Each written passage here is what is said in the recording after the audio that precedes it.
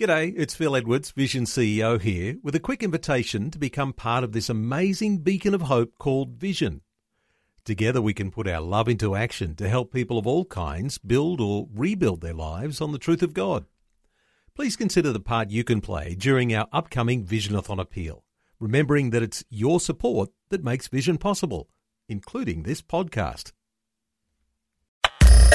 Audio on demand from Vision Christian Media. Want to win in life's challenges? To know the will of God and have more passion for Him? Practical help right now with Tak Bhana and Running with Fire.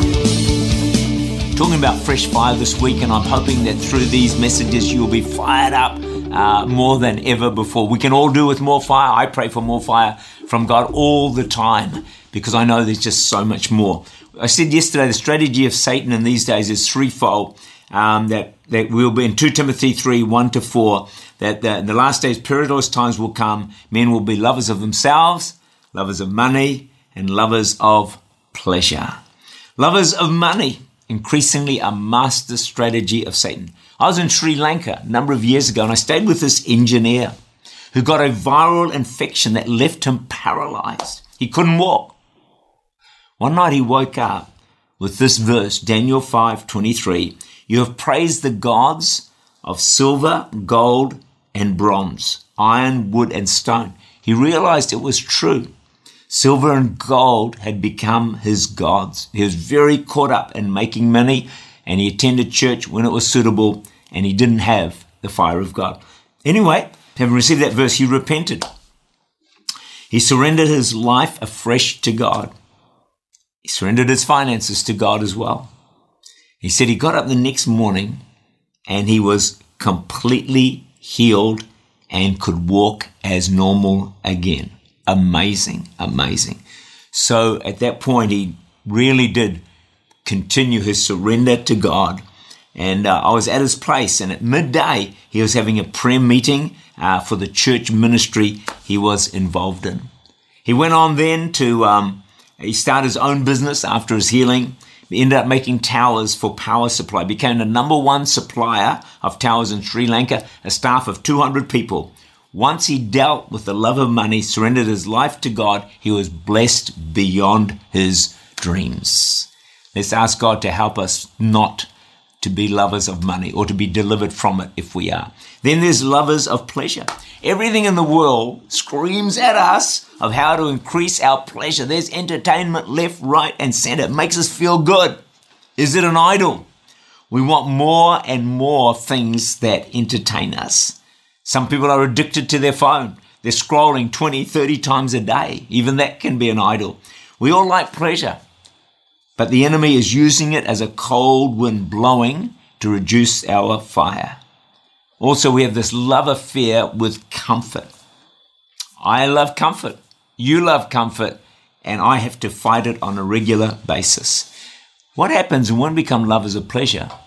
Then it's really hard to do things that don't feed the pleasure, don't give an excitement factor.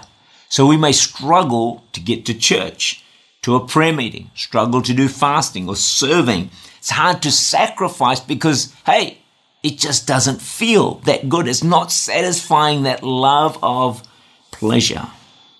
The truth is, though, when the fire of God burns in our hearts, the Christian walk is the most exciting life on the planet. Nothing comes close. Nothing will give you an adrenaline rush and a high like serving God with full-on fire, zeal, and passion. It beats the best entertainment in the world, hands down. What the world offers is often shallow and does not last.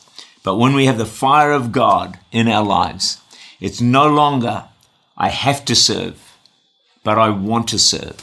I want to pray. I want to be in church. I want to worship. Just try stopping me. It makes your walk with God and Christianity the most exciting thing in your life.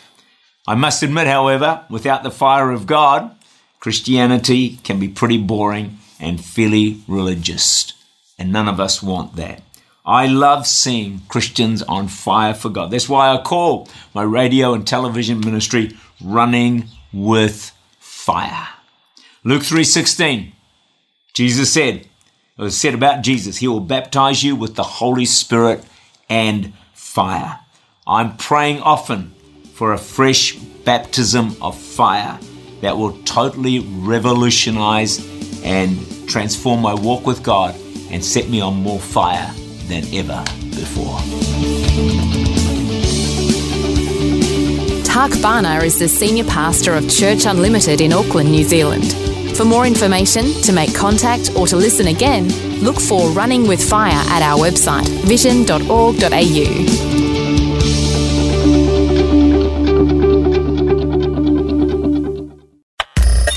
Thanks for taking time to listen to this audio on demand from Vision Christian Media.